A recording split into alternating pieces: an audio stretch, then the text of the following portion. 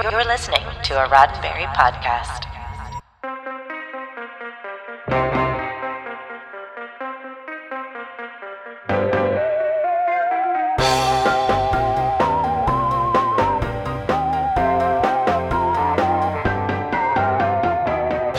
With a great cast, including an Oscar winner, loads of visual effects, an award-winning composer, an original script in a world of reboots, and a film helmed by the duo that brought you The Matrix, we are surely getting a film that will beget the next big sci-fi franchise.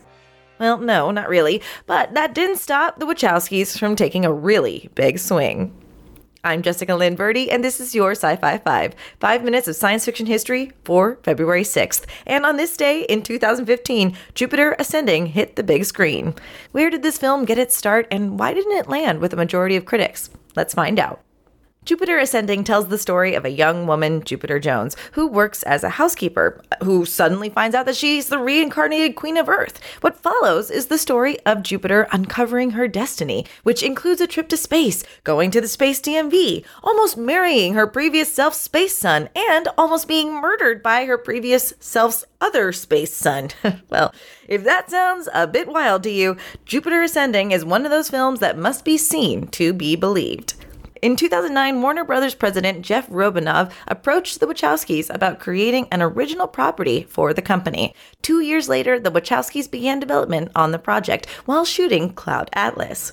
Drawing from two of Lana Wachowski's favorite books, Jupiter Ascending finds its roots in the Odyssey and The Wizard of Oz. Jupiter Ascending's hero is Jones, played by Mila Kunis, a young woman who navigates conflict with intelligence and empathy instead of punching harder.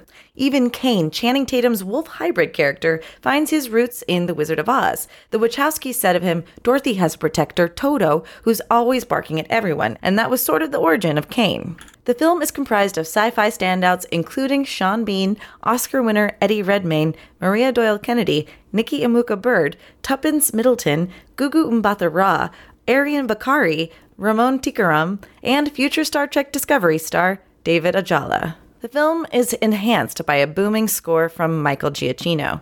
For Jupiter Ascending, they recorded the music prior to the movie being filmed. Giacchino said, "It's been done sort of backwards, and it's much more freeing doing it that way. I'm not locked down to any specific timings and what the film is doing. It opens up a lot more possibilities."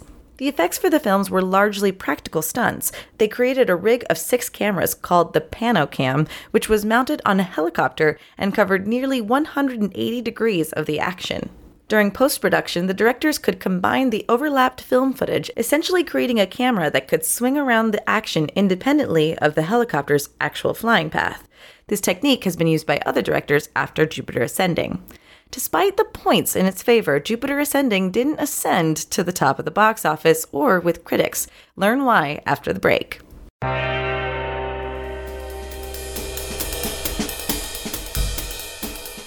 Also on this day in 1922, actor Patrick Macnee of The Avengers was born.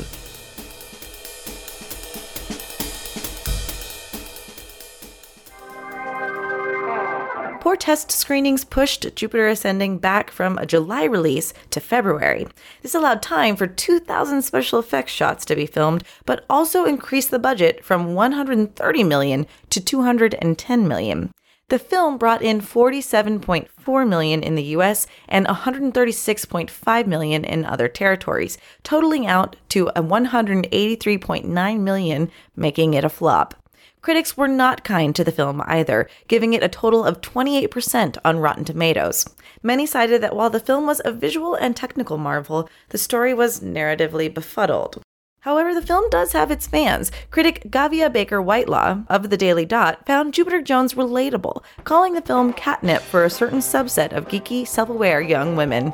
So if you find yourself in that certain subset, Jupiter Ascending might just be the film for you. This has been 5 minutes of science fiction history, your daily Sci-Fi 5 for February 6th. Sci-Fi 5 is produced by Roddenberry Entertainment.